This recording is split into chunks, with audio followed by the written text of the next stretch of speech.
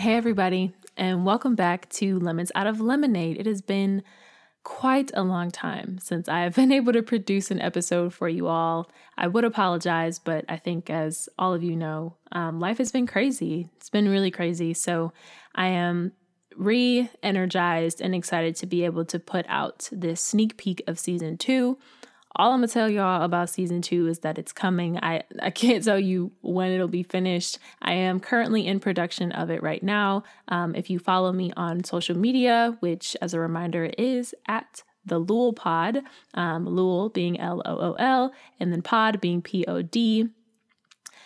You saw that I was taking a break from producing, from recording, from even just putting up things on the social media about the podcast. I needed some time to figure some things out. I've moved recently, started doing my grown people things, and it's just been a wild time. Not to mention, obviously, the state of our nation and the state of the world. So I really appreciate all of your patience in letting me take the time I needed to get this out. And as a gift to you all, I decided to give you all the entire first part of a 2-part series about Black love that I recorded with some friends, some people that are very, very close to me, and my own partner, who many of you know if you follow me on social media, but if you don't, he is appearing in this episode as well.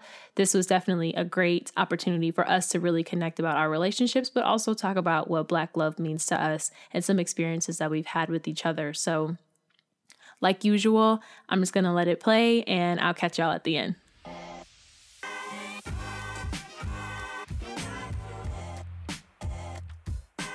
Today we are here talking about Black love, and I have a couple that is very close to me and my own partner. So we will introduce ourselves and get to going. Go ahead, babe. Hi everybody. My name is Ev. 23 years old. I go pronouns like he, him, his. My name is Danny. I am 23 years old. My pronouns are she, her, and hers. And I am a Black woman, cisgendered. My name is Jonathan. My pronouns are he, him, and his. I am a cisgendered male. And Yes. And I am your host, back live after a long hiatus. Lexi Robinson, and I am a Black woman. I'm a cisgender, straight female. And just to give y'all a little understanding of the relationships here, Ev and I are together, dating in a romantic relationship, and Danny and Jonathan are our friends who are also in a romantic relationship. So we're very happy to have both of them for this Black love episode and get to hear different perspectives about what Black love means to everybody. Okay. What does Black love mean to you?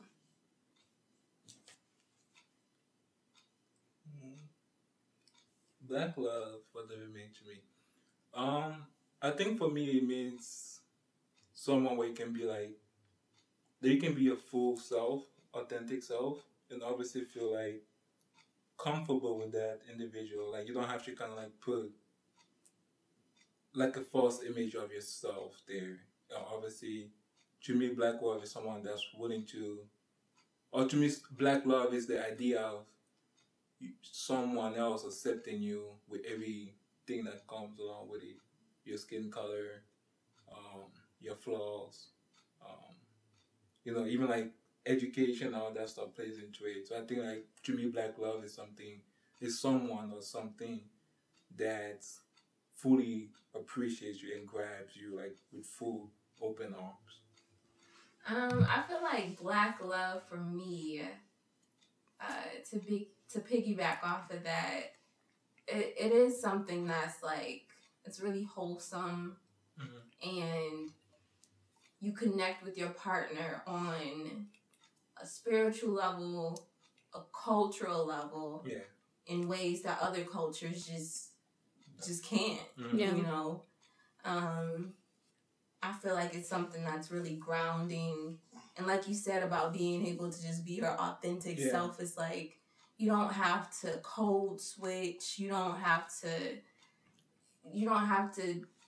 change yourself at all because the experience is like you can just relate to it. Mm-hmm. When something happens, like even it's kind of sad, but like a trauma bonding can definitely is definitely a part of that. Mm-hmm. You know, if me and Bay are both like getting pulled over by the police, it's like we don't have to ask any questions or like we know. You'll know, automatically. Yeah, it's like we're both experiencing the same things. Have y'all been pulled over together before? We have. Yeah, we have too. Yeah. Oh yes, we had. That was. Yeah, we almost fell out over that. Yeah. I was speaking too. It's fun. Well, this one might be a little bit off track, but like, how was like you guys' reaction? Was it like the same, or like how did y'all? Oh no, I immediately just went to like I knew that I was in the wrong or whatever, so when it happened, I just like went to panicking. So I just made it seem like I had to go to the bathroom or something. Yeah. And my man let us go. So it was one of those things where we were both like scared, but it was like two different types of scared. So. Okay. Yeah. For me in that experience, I'm like, okay, I've never been pulled over before, and I know that we both black. Yeah. Right. I mean, at the end of the day, me being a black male, at that point in time, I was like probably like 21, and it was probably like my third or fourth time being pulled over. Okay. So, wow. And it wasn't even like something like me doing something bad. It was just probably like kind of going up the speed limit. Like, right. And when I mean I kind of like 45, I'm doing like 47. Okay. Yeah. And my windows are tinted, so I'll immediately get pulled over for all of that. Yeah. Wow. Like DWB and you guys in the windows. Wow. Like you got some drugs in that boy. Right. You doing everything. You are organized crime, like, for sure. Yeah, seriously. Yeah. I was definitely scared for you in that moment. Like I was trying to be like a G, being like the calm and not real like being calm and collected, right? But I could still like see you shaking and like see the fear, and I knew it wasn't just because I'm about to get a ticket. Right. It's like, yo, we black on top of this. Anything can happen. Yeah. I'm not super familiar, especially not at that age, like super familiar with my rights. Right. I just see what's on the news, see what's on TV, and I'm like, we both young and black. Yeah. And the best that I can do right now for my partner is to be calm. Try to be that balance, you know? And I could see like him trying to be strong. But that's the thing with black love. It's like you understand immediately. And there's no shame in that. Yeah. It's like you're scared for a reason. We both have a legitimate reason to be scared. Yeah. And even you as a man, like, and what's funny is we got pulled over and I was driving. Yeah. Oh wow. So and now the reaction was different. Totally different in terms of like how I was raised to interact with the police. I wasn't raised to necessarily be aggressive or belligerent to police, but I was raised to know what my rights are, though. And that sitting in a car, I don't have to like kiss your ass just because you're a cop and I'm scared of you. Like, and I think to a point, you know, one of my friends is like, so you have to live to see another day. Like, some things aren't worth the argument, but it's also like, if you're going to pop me over a speeding ticket, like, you going to pop me. Yeah. Like, you're just going to have to do it. You're going to have to come really out of yourself and out of your character, whether I see justice or not, to do some belligerent stuff to me when I'm clearly advocating for myself and for what my rights are as an American citizen. Yeah. If some foul stuff happens, that's on you. That's not on me.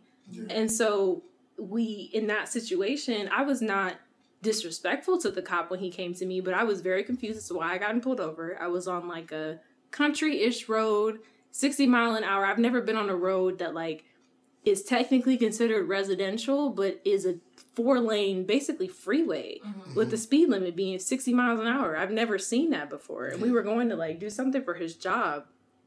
And I was driving the speed limit, doing what I was supposed to do. It's a divided highway or freeway, and a bus, like a school bus, pulls over like on the other side of the highway, going the opposite direction to pick up some kids.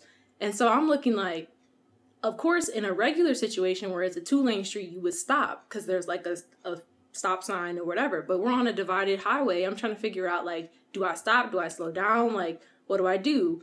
None of the cars in front of me stopped or slowed down or did anything. So I'm moving like, okay, we're on it's like being on a freeway and somebody on the other side of the freeway going the opposite direction has to stop because of the bus.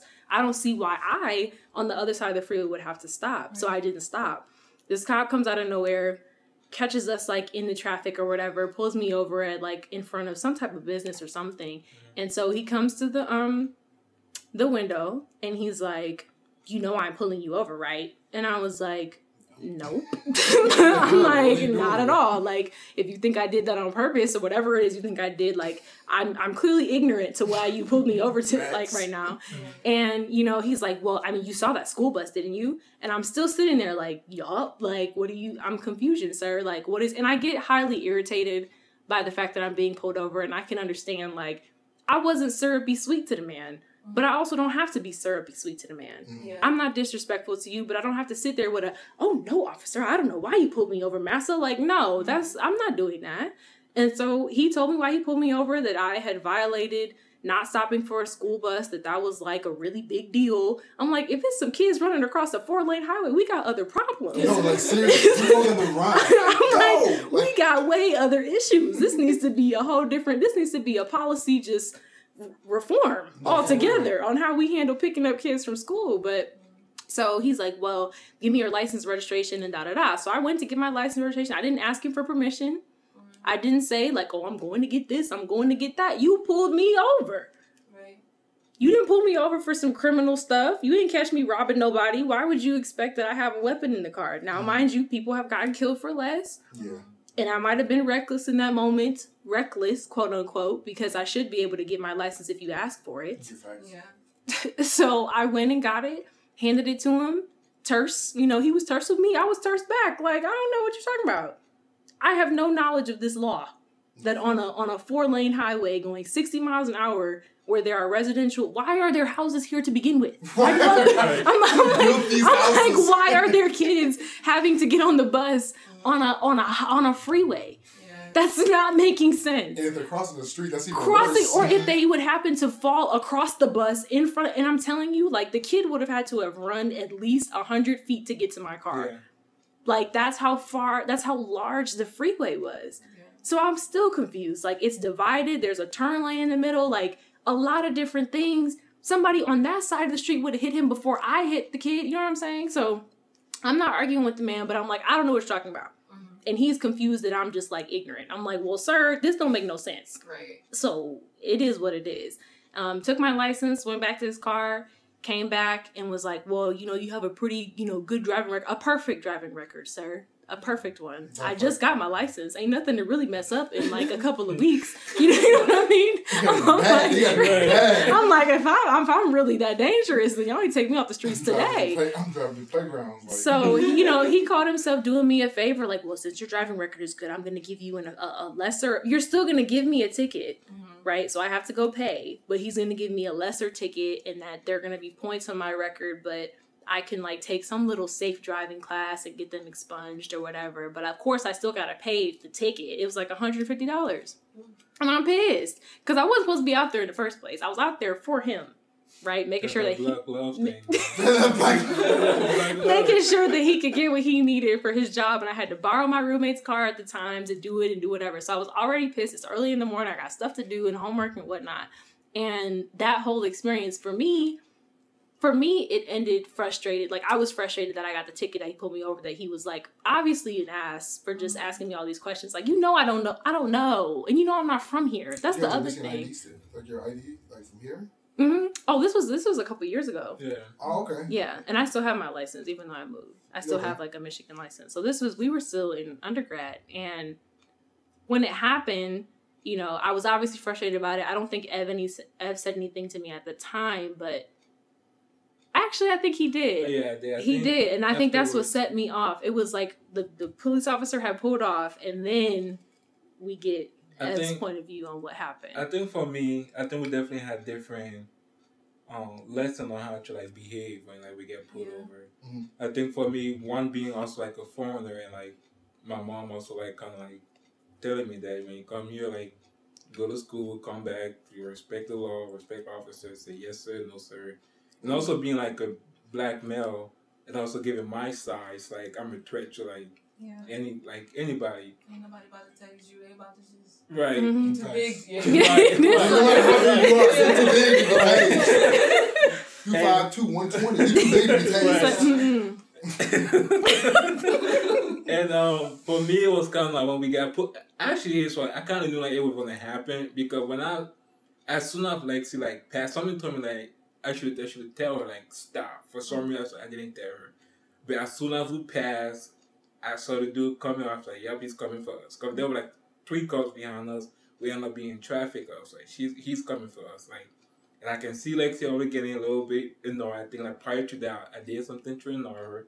So I was trying to find ways. Thank you for taking responsibility. I was trying to find ways to keep her cool and collected, but in terms of the whole situation, he came out, he asked Lexi question, Lexi answered, and for me, the first thing that I did, I put my hands on the dashboard, so he can see, and I think the police officer noticed it. Because I know he would make eye contact. I'm like, don't say nothing. That I was looking in my pocket. My hands are right here where you can see it. And I remember, I think Lexi looked at it. She didn't say anything. And when he asked for her paper, to me, and for her license and all that good stuff, she went and got it without asking permission. And to me, it was just I felt like, to me, I personally felt like she was putting my life in danger unintentionally. But I also understand that we grew up differently. That's why she was taught. So for me, it was kind of like, damn, babe, you gotta come on now. You gotta consider me, bro. Right. I'm just trying to do this for her. I'm trying to do the right thing, girl. You're trying to get us popped in this. I feel that, yeah. And for me, when she gave all that paper and all that, my hand was still on the dashboard the whole entire time. And after we left, I kind of we had a brief conversation, hey, and again, I'm still trying to keep her cool because I know I piss her off and everything that this officer just run is extra pissing off. And I'm like, look, I'm trying to be respectful, everything, but obviously me trying to come respectful, I'm also kind of traumatized. Because I never gotten pulled over either. I never had a police interaction before. Yeah, that was the first time I got pulled over also. Yeah. And, I'm trying to tell her, hey, I know you weren't trying to do anything.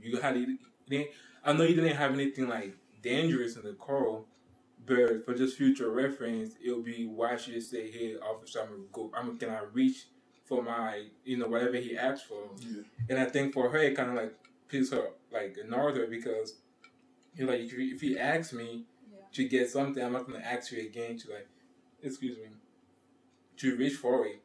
But after she had calmed down, after I have calmed down and done some reflection on my part, I definitely understand where she was coming from. And I think she had an understanding where I was coming from, kind of my upbringing. But it's kind of for me, I understand she's very spoken. And obviously no one wants to be kiss an officer, especially if an officer tells you get this and you go ahead and do it. But for me, just kind of at times you're gonna be just ask permission. We don't know what that officer, how he woke up that day. Mm-hmm. And I understand you can be he told you to reach it, and then he just pulled his gun action if you reach for it. And I know it pisses you off, but that's kind of how I feel about it. It's yes, I'm gonna do this now, but I can go to court, fight for it. Most of the time they throw it out because they don't even show up for it. But I totally understand where she was coming from too.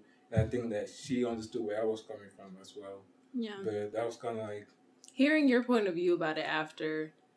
I mean, I was very highly annoyed at the situation, and I was highly annoyed at his I guess, perspective of how it went. Especially when, he said straight to me, you put my life at risk. Mm-hmm. And I was I would never. That's insulting as hell. To me at that time, it's whoa, what do you mean I put your life at risk? Because I stood my ground as citizens of the United States, because I didn't, ask the man if I could do things that he told me, you know what I mean? All those extra steps. And I think in my mind, I really had to come down and understand that he was raised to fear the police.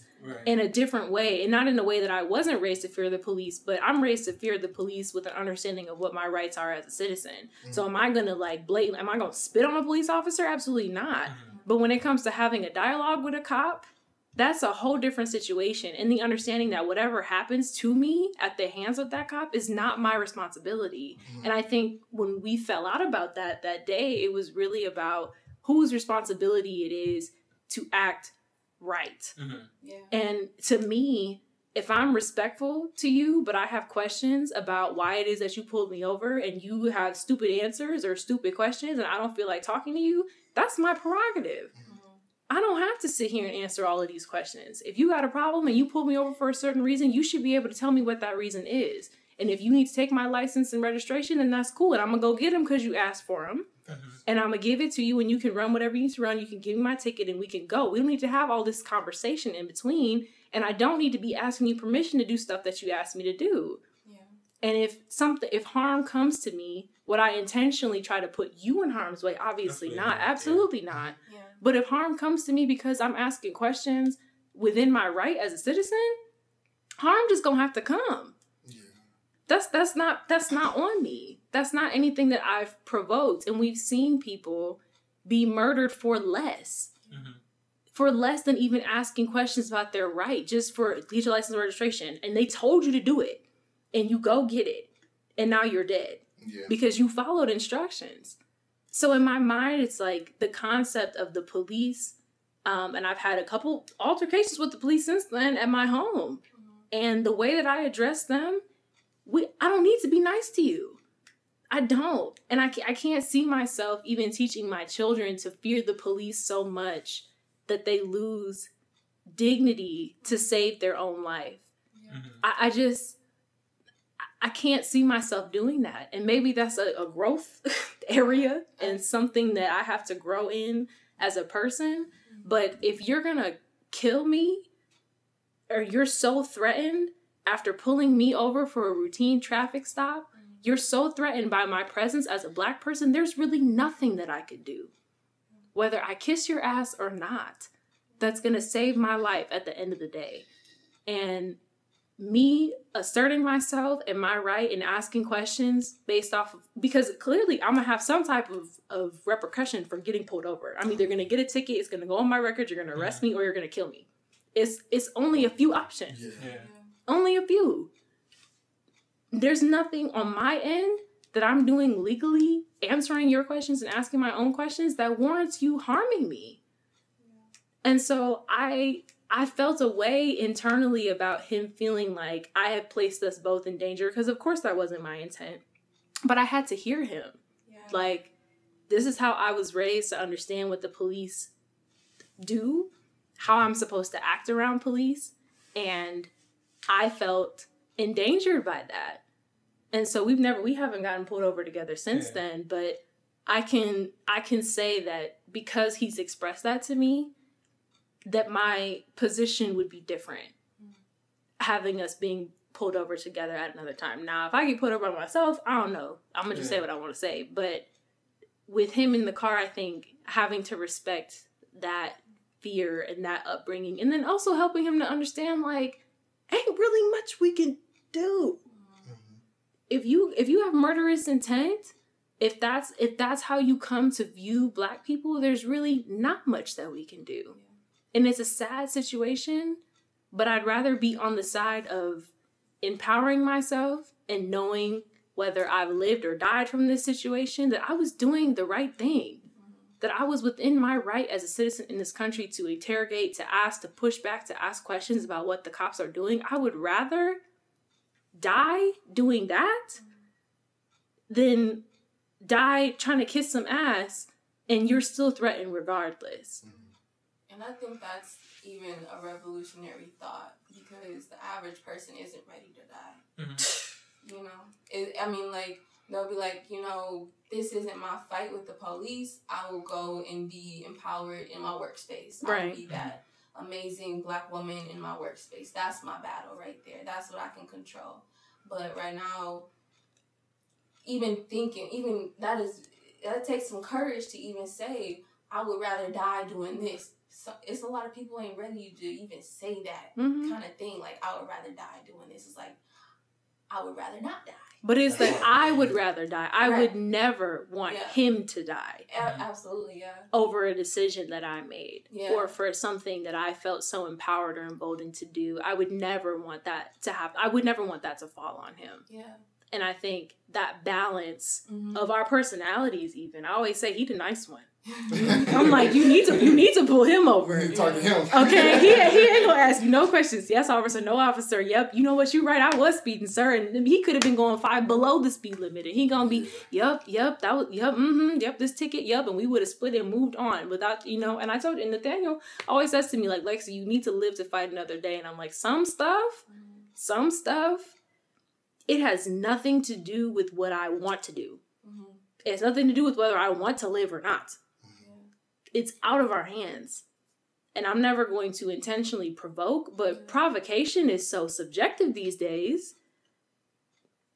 that it doesn't matter. But I would never want to put that on him. And that was something that I had to like switch in my mind after that moment in that conversation. Because of course I'm mad, I'm emotional, I'm tired. It was early in the morning we were going to do this. Like, it was just so many different factors that played into that. Yeah. But to understand that, like, I would do anything. And she had glasses too. Okay. I would do anything. I would miss class to protect this nigga. Anything. Anything. Yeah. To keep him out of harm's way. Yeah. That I could have potentially put both of us in danger. Like, that was never a thought to me.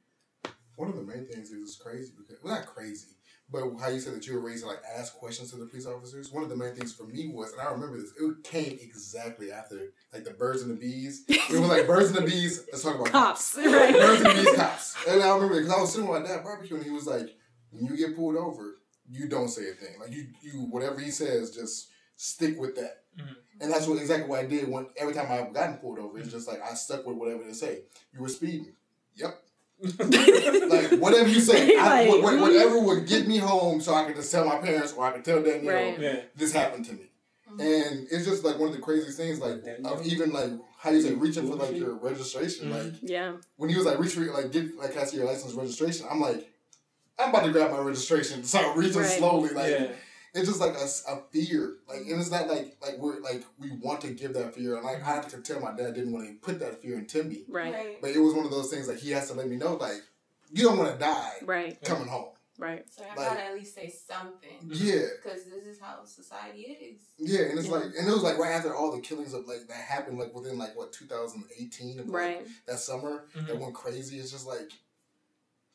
I have to tell my son something. Yeah. Right. I have a black son. I have 2 black sons. I have to tell them something. Right. Like, just don't argue a thing. Come home and we'll deal with it later. Right.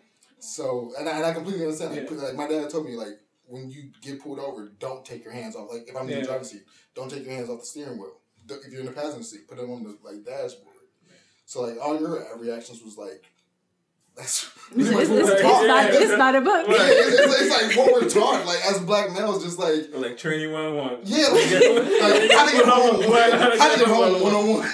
But what I want to say is that like I think like black love is also being able to like laugh at your trauma, like we're doing kind of like right now. Yeah, I think I think like Lex and I, we have taken a lot of rides like here from school to back home. And there have been like roles where we just like know off the bat where it's like racist. We like music down, like turn the music up. Shut the music up. We're like we're not talking to each other. And then as soon as we hear like a role where it's like a little bit more friendlier, we're like back on the highway, even like on the way here.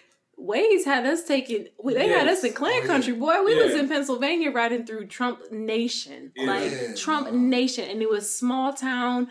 One little stoplight, and you knew where you were. And we were up at like 3 a.m. driving through this. So immediate music is turned down. We are barely even breathing. You look at the gas in the car.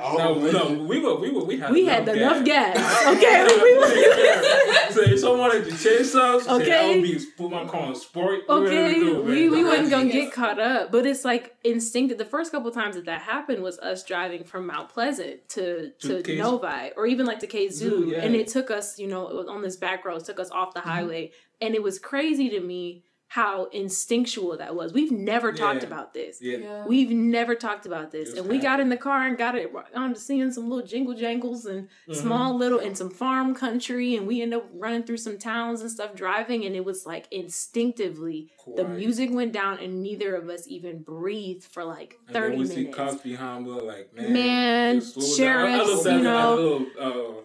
A speed reader, I'm like exactly the speed limit. He's like, matter of fact, okay, we going 3 below the speed limit. And it's so funny because Lexi, you know how many times I was at Central, like me going through this side of the state is nothing but red. Yeah, and it's just so crazy because like when I would go to Central, I'm just like going backwards, and I'm just like.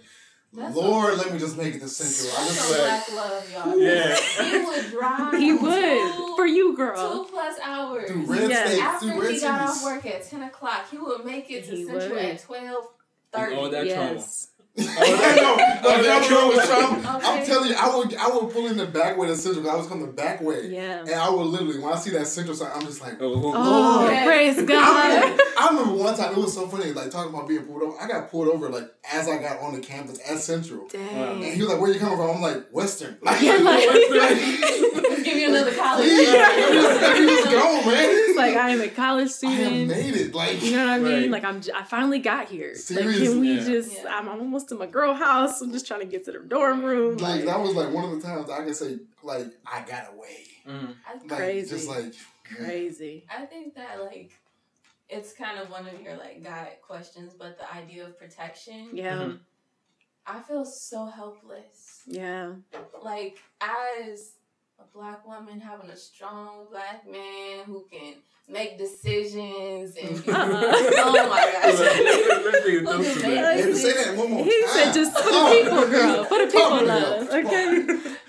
As a black woman, having a black man who can make decisions, who can, you know, handle business, and then he be put in a situation where he has no control. Oh yeah.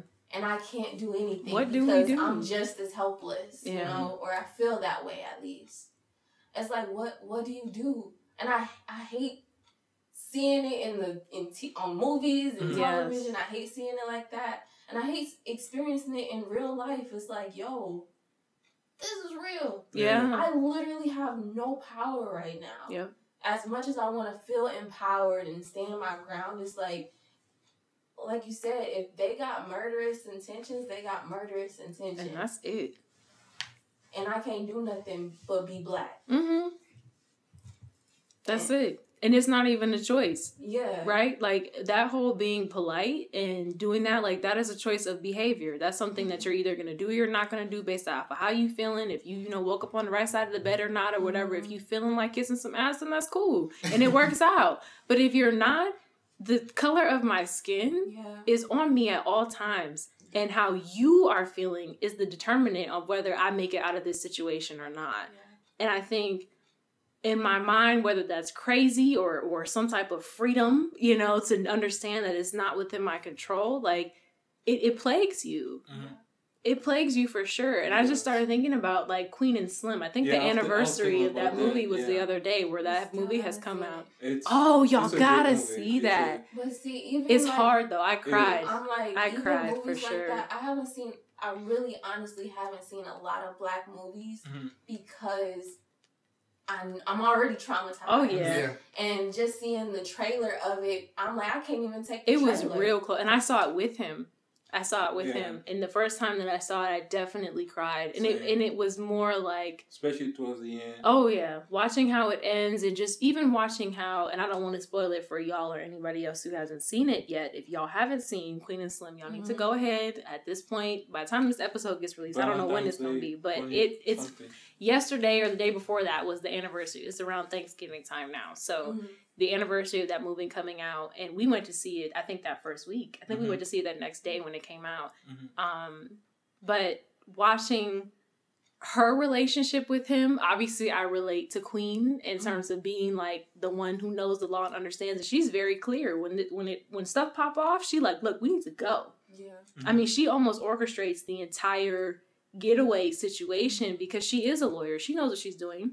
Yeah. She knows that whatever situation had happened with them and the cop and them getting pulled over, that it wasn't going to end well for him. And so her putting herself in a position consistently to protect him when she really didn't need to. She didn't know him from anybody else. She had been on a first date with him or something like that. Yeah. All that happened on the first date. Yeah. These are not people that know each other and love each other. We've been together 3 years.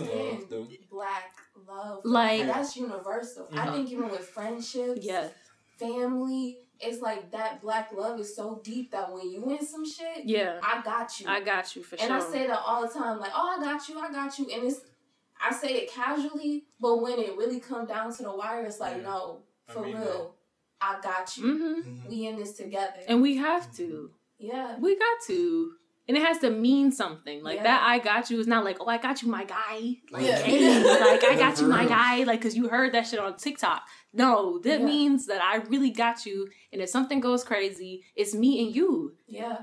And that has to mean something. It can't be just, oh, I heard this on X, Y, and Z, and it's the cool thing to say right now. No, that means that if you say that if you are a black person, and you say to me, male, female, you know, non-binary, if you say to me that you got me, that means we are here with it. Yeah. Mm-hmm. Yeah. We are here for as long as we need to be here. It might not even be a lifetime, but for this night, I got you. It's been girls that I've been in the club, like, girl, I got you. I see you. Okay, right? It's like, I see. If you don't like this nigga, come on. You coming home with us. Like, you're a part of our group now. You don't know him, bet. You're staying the night with us. Period. It means something. Yeah. And it has to. Yeah. What is that? We don't have the luxury of being fake to one another. No. Of lying or being on some fake. If I don't mess with you, I'm going to let you know. Look, you on your own. Yeah. Like, dog, you on your own for sure. Take your own taxi back home. Okay, but watching that movie and crying, and I think that I had like a serious, almost panic attack watching If Beale Street Could Talk. Yeah, she did. I remember that in my room, Yes, and I think that was one of those like moments where I felt extremely helpless, and it was after an altercation that I had at a restaurant on campus, like just a little bit off campus, and some teammates and I had gone with our coach to this little tiny ass diner like off campus for breakfast, a little team building or whatever, and we went to leave and pay our bill, and this old white man is sitting there at the table with a whole bunch of other old ass white men, and he starts yelling at me in this very small restaurant. So he's like, hey, you, like, hey. And this so small that I'm obviously walking past him, and he grabs me. Like, he grabs my arm and, like, yanks me down to, like, ear level to him. And he's like, you want somebody to rip those earrings out of your ear? I had, like, these huge hoops that y'all know. I mean, it's the look, love. Like, I got the hat with the fro in the back, and I'm looking like a black girl for sure, if anything, with just my hoops. But I got my Central Michigan, track and field on. Like, I got all of my gear and stuff. I look like a regular student, just like everybody else. And we're all lined up because it's such a small diner. And he pulls me out of everybody out. I'm the only presumably black woman who is there. And he physically assaults me and drags me down and is talking about ripping my hoops out because of how big they are or whatever. Somehow that offended him or made him whatever. And then him and all of his friends are like laughing. Like after, like he lets me go and it's like funny that like he had done that.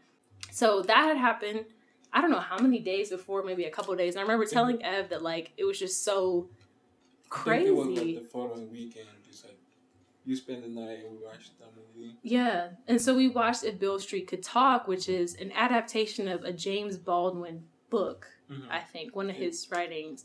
And it's about like a young couple in like the 50s, and the boy, like they've known each other since they were children. They've loved each other since they were children. And the man in the relationship gets accused of doing something that he didn't do. There's like a cop that just like has a vendetta against him. He had tried to get him for something else, but he couldn't get him. So he blames this like rape, I think, on the black kid. And so he ends up going to jail, and they're trying to like find the woman who was raped, to get her to like testify and say that that wasn't him because she knew her rapist and like all that kind of stuff. And she like flies to Cuba or something, and they send somebody down there to try to get an affidavit from her or something to like prove that he's not the person and get him out of jail. And they never get the affidavit, and he ends up being in jail for like the rest of their life. And the woman like when he gets convicted of this, she's pregnant, right? So the woman that he's loved his entire life, they've known each other since they were children. She's pregnant. They're about to get married. They're going to start their lives together. The family is really happy. And then this whole thing happens. And like to watch all of that and to have like hope. I mean, it's wonderfully directed and scripted and put together to a point where you feel like, okay, when they find this girl, they're going to get the information they need and they're going to get him out of jail. They're going to have this baby. It's going to be great. They're going to live their life, and they never get it. And so it was like the end of that movie, and watching her like come to the prison with the kid. The kid's like 5 years old at this point and keeps going. And like they have this whole like jail family dynamic. Like to have that end in that way triggered instantly. Like and we have no control. And I remember you kind of like feeling really emotional about it. Yeah. I remember you saying something about like she wanted me to be more careful around campus. Yes. Just being aware of my surrounding, and just because I remember the very thing that you told me was like, you don't want me to go to jail, like something bad to happen to me. And I think like for me personally, I have a tendency of like, obviously at times I can be like, I guess is it too playful or like not understand, not just too playful. I think that would be the right term. And I think for her, it kind of like hit her because I could be like in a moment where I'm like too playful, not even realizing what's happening. And I find myself like in a whole situation where it's like, damn, like I can get out of this. Yeah.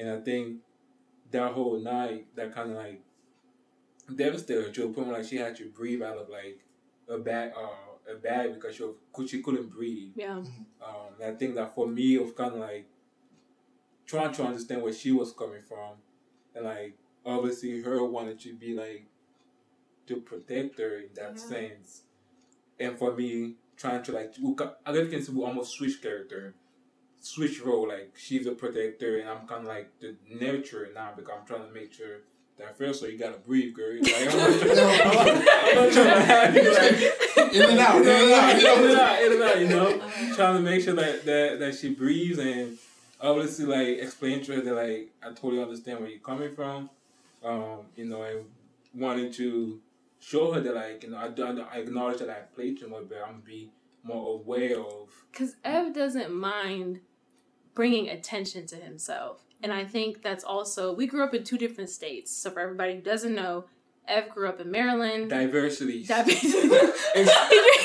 He grew up around people, not only Black people, but Caribbean people and African people and Native people and Hispanic people. Like there's a whole different situation where being playful and being loud in certain situations, or even acting your age, right? Being a high schooler and just being like a kid is okay because people understand that you are a child, and whether you're Black or not or brown or not, that there's some type of understanding like this is a young kid doing some dumb shit. It's fine. Like, we're not going to retaliate or do anything. I grew up in a very suburban neighborhood where I was trained on how to act around white people and around in spaces where it was majority white folks around. And that if certain things, whether or not my parents explicitly said this to me, but there are certain behaviors that will demonize me. Not because I'm actually a bad kid or because I'm trying to steal from this store or do whatever, or because even if I'm hanging out with white people, like in middle school, my crew was very much, I would say, diverse. I had an Asian friend, a white friend, you know, some Black friends, you know, but my mom used to drop us off at the mall and be like, look, y'all are all my kids for the day. And you need to act like sis. And sis is me. I know, and she would be like, don't go in here talking loud. Don't get in here drawing attention to y'allself. Don't go in here being belligerent. You need to be respectful to the people that work at this store, because that even that little amount of attention drawn to you can be dangerous.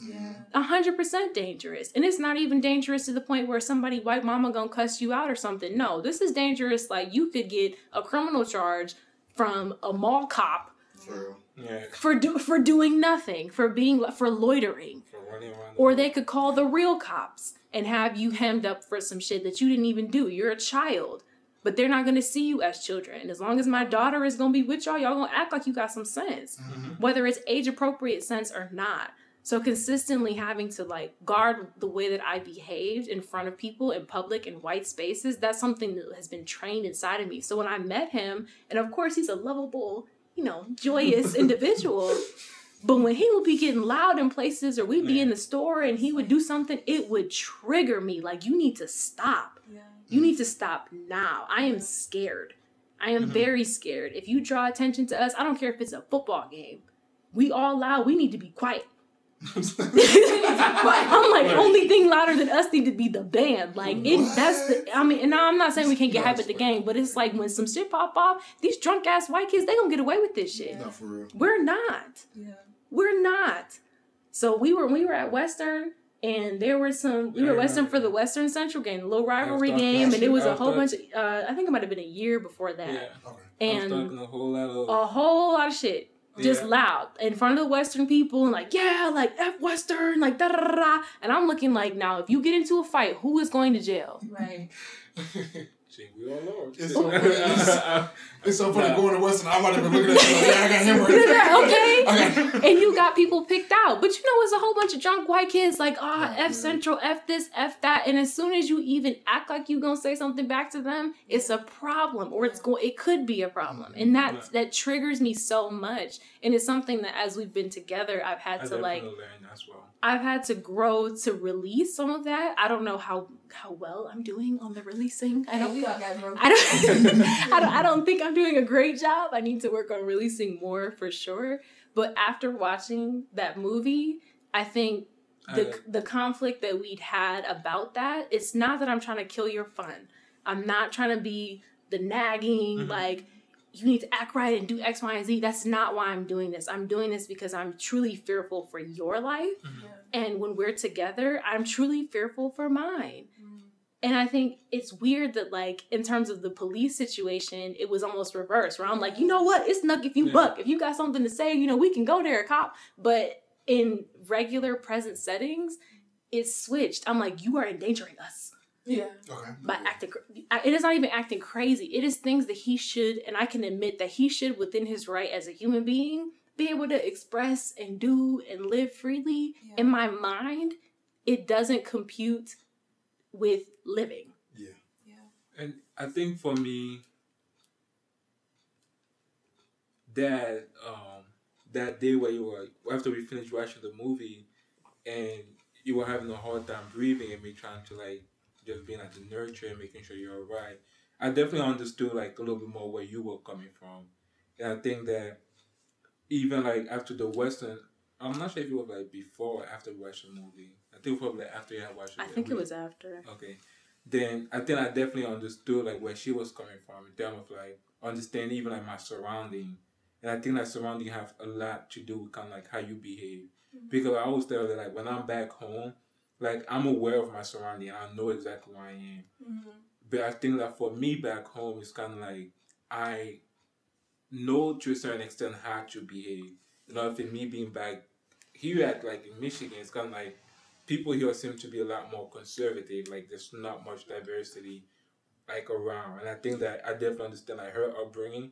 Yeah. And that whole situation was kind of like, so, like, seeing how this whole movie had an effect on her, I definitely had to like do something, like reflect on my end. So it's kind of like, well, shit, like she's constantly doing things to like making sure that we're both alright. Mm-hmm. Now it's kind of like my turn to kind of play that role and be like, alright, like, I'm already black, I'm already muscular and big. Okay, because I'm big. Let's be clear. This ain't no little scrawny basketball, maybe ish playing dude. No, we talking about linebackers. Yes, we talking linebackers. I already know that like Lexi at the time she had like her afro and all that stuff. Like this all like we bring attention to ourselves already. So it's kind of like, all right, now I have to match her energy and like see how she's walking around the crowd and just assessing risk. Yeah, assessing risk. Yeah. Is it worth like being loud and talk all that shit and go to jail, or rather let them talk that shit and go enjoy like little Papa John pizza or Lexi? So I definitely think that that's definitely like also an idea of like black love, being able to adapt to like hurt to the trauma of your partner. And like eventually become like both of you guys trauma. Yeah. Dang. Because eventually you both recognize This is very dark. Okay. No. I get what you're saying. Because eventually you both realize that, for example, you realize her trauma, she realizes your trauma. Yeah. So it's like a realization for both of you guys at one point in time. Yeah. So I'm not. I feel. Yeah, I got you. I got you, bro. And the end goal is to hopefully grow and free ourselves from that kind of thinking that we even have to be anything less than our truest selves. You know, so we understand each other's traumas and we understand that society is messed up. But hopefully one day we can all just be confident enough to be blackity black. Okay. Like I'm gonna rock my fro, I'm gonna rock my box braids, my big old hoops. If anybody got something to say, run up. No, seriously. And I think hand tattoo. Even for that, it's in him saying like, you know, she wears her afro and she wears her hoops and she does whatever. Those are silent forms of resistance for me that are still calculated risk. Yeah. It took a minute for me to be like, you know what? This afro says a lot about me. And it can say whatever you think that it means about me, but I know what it means about me. Even to lock my hair at this point in my life, like, that says something about me. I didn't lock my hair for the longest because of what it was going to say. Yeah. That's real. And it's those things personally about how I look in my appearance that I already know put me at risk, if anything, of a perception. It doesn't even have to be physical harm. I mean, that could lead to physical harm, but those are little battles that I've taken for myself and little battles that I feel like I've won. I think the biggest point of like freedom will be that face-to-face interaction of being comfortable going to somewhere and being a little bit loud just because I can. Yeah. And just and maybe getting into it with the customer service representative because I can. Yeah. Because you done messed up my order. Exactly. And I don't like that. I said I didn't want pickles. Exactly. There is always there's always a little bit when I do see Black people be loud and you know I'm like, oh, they need to calm down. Yes. You know what I mean? It scares me. There is a little bit of freedom that they express that I want. I'm like, I want to be loud and cuss them out because that's what they deserve. No, for real, that's what they deserve. It's a part of them that they're expressing, and that's some freedom. Oh yeah, that I'm waiting to get. That I don't have, and I can't be mad at you. I can't be mad at you. You really shouldn't have pissed her off. You really shouldn't have. You should have just got her right the first time. But there was a time that I was in Walmart on campus with some of our teammates. All Black girls, right? We all kicking it or whatever, and we went to Walmart to get something. And of course, like, I think it's like that balance between like loitering and making noise. Ooh, it just why are we in the store for an hour? Yeah. Why are we in the store walking back and forth through the aisles giggling? Yeah. That's a lot. Why you got a basketball? Why?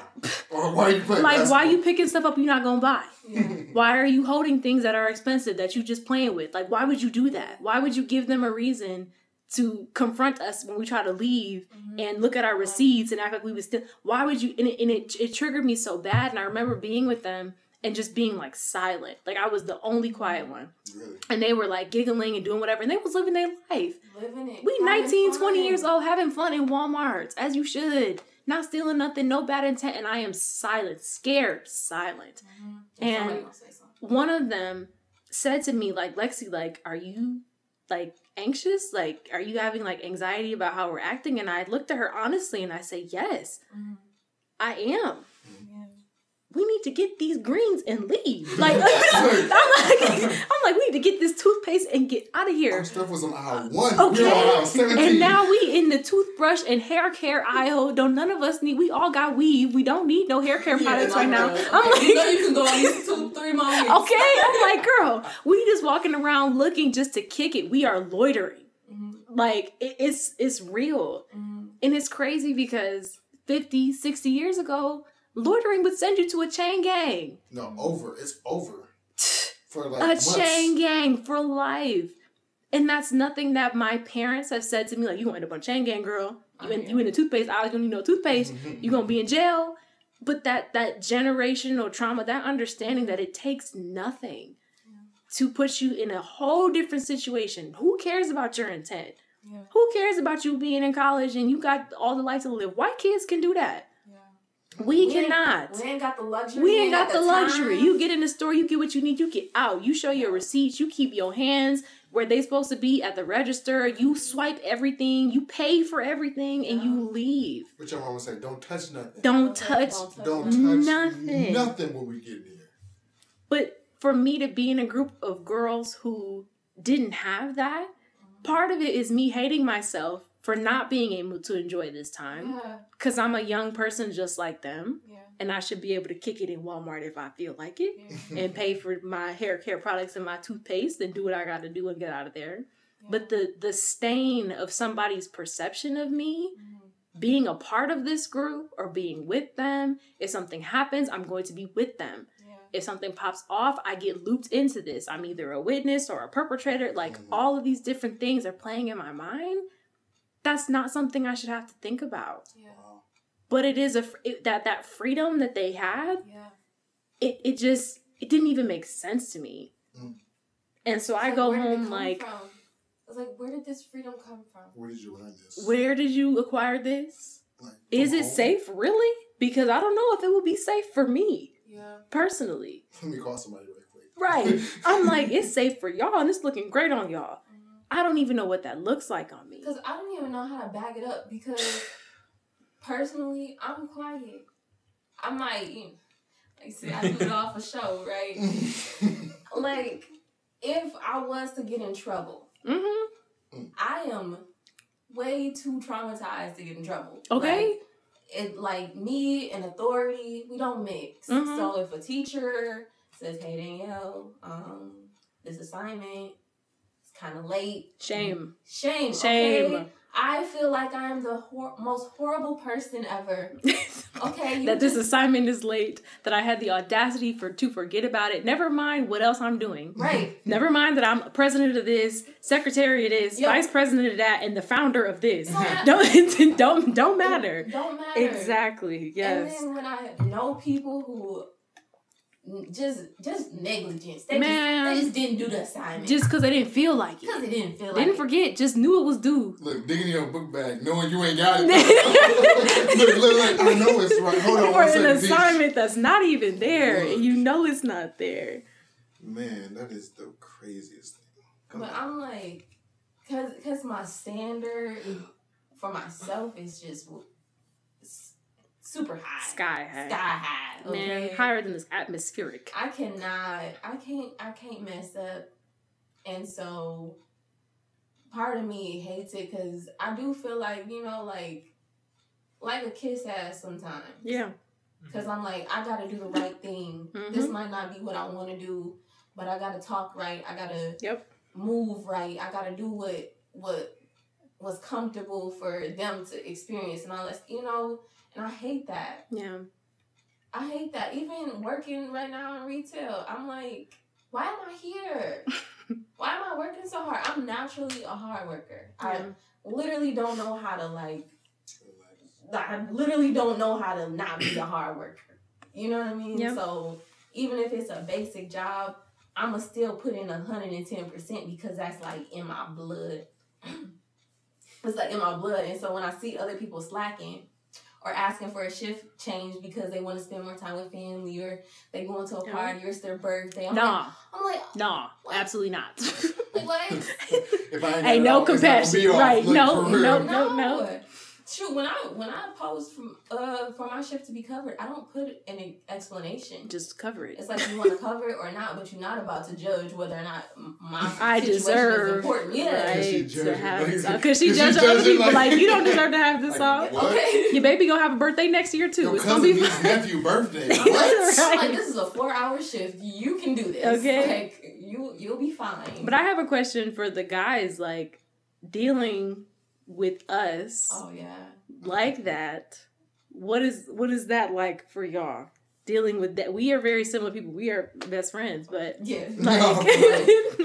work and we grind as significant others.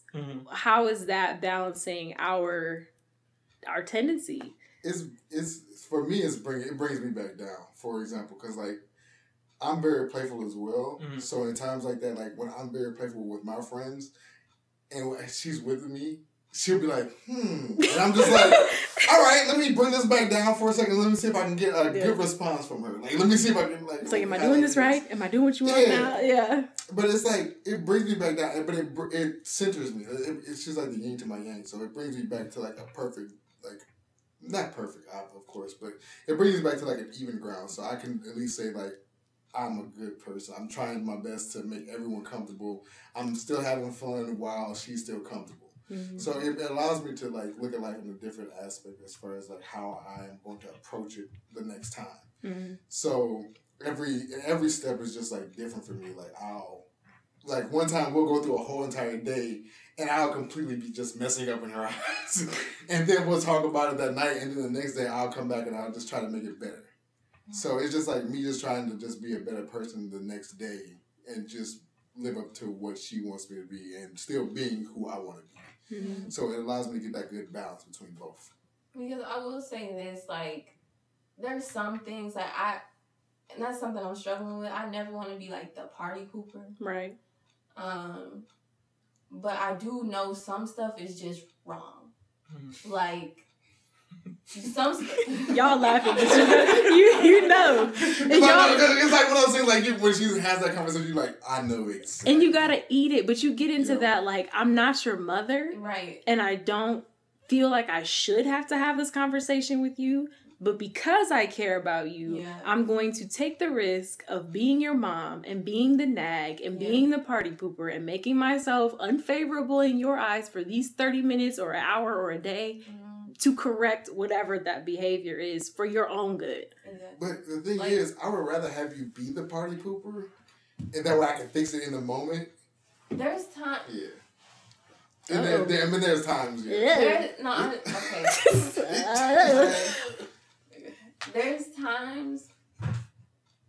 There has been times when I've said something and you've told me to calm down. That part. And yes, when I know something, that's what we mess up there. That calm down. That's calm down. I'm like, I haven't calmed up. Right? Okay, I've said that something was inappropriate or wrong or shouldn't have been said in the first place in a very calm way, trying to be respectful because. Mm-hmm. I'm already very self-conscious of being the party pooper. Right. I get that when I get on activism. Okay. You know, it's not always fun. That's a ism. Okay. A ableism, a racism, a homophobism. It's unacceptable. We do this to ourselves. Okay? Not in my house, you know. I like to consider myself like a consistent activist, but when I turn that thing on and I say... That's not okay to say. Because. It's like a because. Because we got receipts. We're not just going to tell you. We trained in this. Exactly. This is the work we want to get into. This is the work that we have been trained to do. Yes. And so I know that I can only... I don't want to use control, but I guess, I'm going to say control for lack of better terms, but the conversations that me and you have, we're here, right? It's like we understand what's right, what's wrong. We're learning. No one's perfect. I'm not perfect. I am not immune to being checked. Mm-hmm. Okay, for saying some off the wall stuff. But when you get around your friends, I can't control their conversations. Right. I'm like, in our household, we don't believe in this, or we don't say stuff like this. Like, this is not just a joke. This is someone's livelihood. We're not going to say, you know what I mean? Just all the things. But when it's like you're around your friends and they don't got girlfriends that say the same thing as me. Right? They ain't got somebody to check them. And so I be hoping, praying that you are that friend that checks them. Right. Mm-hmm. Because if I start checking them, which I'm not afraid to do, but I respect you enough not to, I just look at you like, you gonna get them or... Because then I will shut it all down. Mm-hmm. And then we all gotta leave. right? Then we got to get our coats and our bags. And go to your car. And we got to go to the car. And we got to go home. Right. It's not over. Because I done blew up the spot. I done blew up the spot. Like, I promise you, I'm not afraid to shut it down. Okay. But I respect you enough. And there have been times I've been quiet. I will say that. I will be honest. There have been times when I have shut up. Yeah. And I have just ate it. Just all the bad things I don't like. I've just eaten it. And I'm just like, I am not Lord. I am not proud of my stance and being a bystander. Right. An enabler. Yeah. But we'll talk about this when we get home. And we did. We'll talk about this. The conversations. Right. Where I'm just sitting here just like, okay. And hours pass. And I'm just like, I understand. But it's just like the learning experience from everything. And that's what I love the most. Is because even though it's like something that's big and hanging out with my friends, like they may have said some things. Like, we're all not perfect, but they said some things that aren't like correct at the time of like what they said. It's just like, I allowed to go past, and then Danielle was like mentally taking the notes. Oh, keeping score and check. It's so crazy. I'm just like, how did you remember? I forgot all about we said that. Like they said that, or so yeah. I can't forget because I'm so triggered by it that it makes me uncomfortable. Like where I want to leave. Yeah. There have been times when I like actually just want to leave. I'm like, if this is okay for you, we'll talk about that when we get home. But it's not okay for me, so I just want to remove myself. And I hate. I don't like making it feel like I don't like when it feels like I have to compromise that because like a core value. You know what I mean? It's like just be right and just be like human and just, I learn all these things on how to interact with people. What are your pronouns? And all, I'm trying my best to be the best person for other people. And so when it's not reciprocated in the communities or environments I'm around, it's hard. Yeah. Even with family.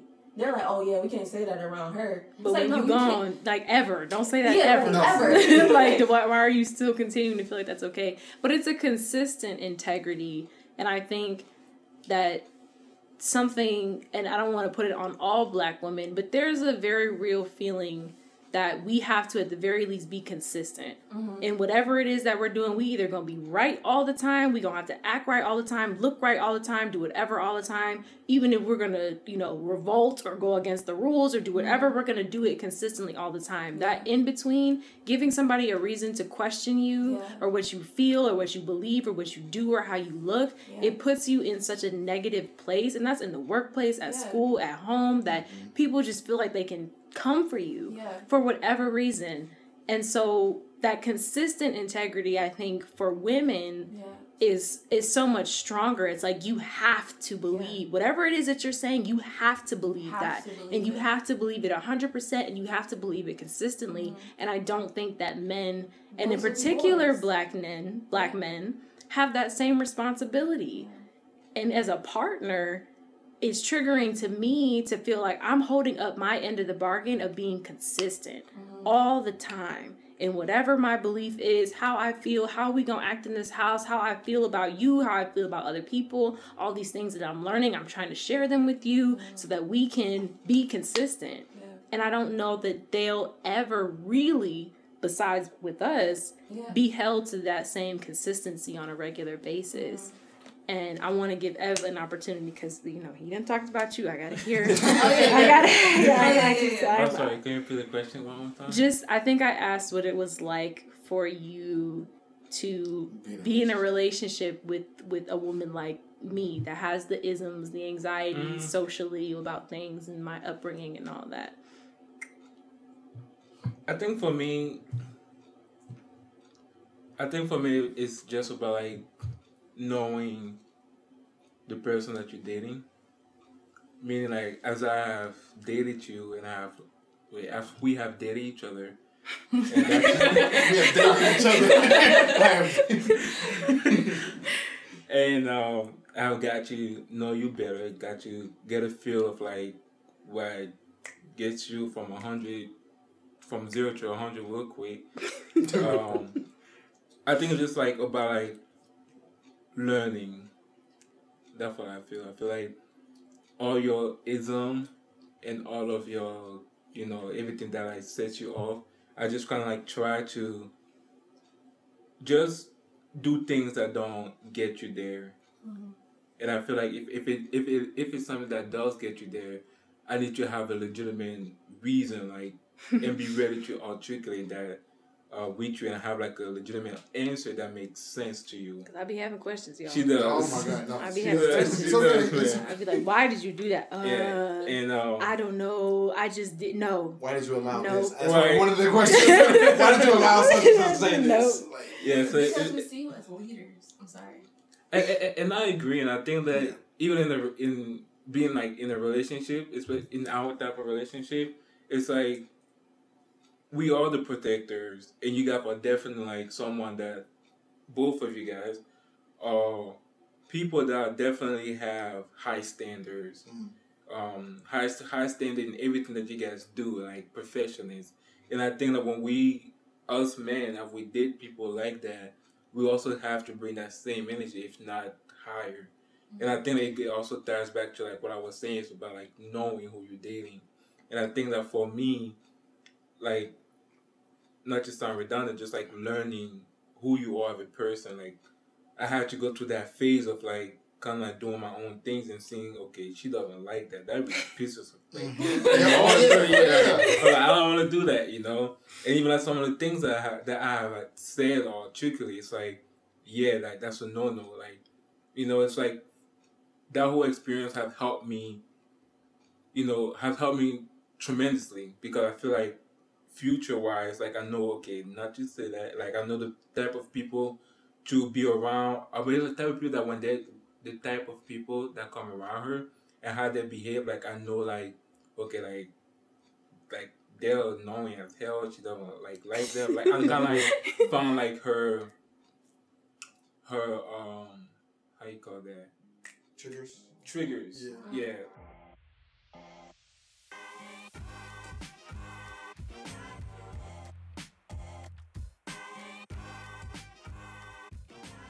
You have officially reached the end of Black Love Part 1, Home Training and Routine Traffic Stops. Like I said, this is a 2-part series, and I know y'all are probably wondering, first of all, why did you cut it off right there? Why would you do that? Where's the rest of the season? What about Part 2? And I'm going to give you guys, because I care and I love you so much, a little snippet into what Part 2 is about. I cannot promise anything for season 2. I really can't, but I'm trying. So please continue to be patient with me. I hope you enjoy this snippet, and I hope you enjoyed the episode altogether. Bye. How has your age impacted your relationship, growth, setbacks, challenges? ? Well, we got y'all. Now, y'all. And we gonna have to cut this to the beginning of the episode at some point so people know that my friends have been together for 7, about to be 8. The black love. Okay. 8 years. That was like our first big kind of argument, and it scared me so badly because that was like the first time he'd been mad at me, and I'd never seen him mad at me, like, ever. I mean, I could like do anything. I could do no wrong. This man loved me. Like, I think that in our day and age, like, we don't really see our generation or our peers like dating for like with a purpose of like staying together for a long term. It's more so either for like either trending, like trend, or just like, oh, I want to date that man, that guy, cause he's popular, he's gonna give me that status. Black love. Black love.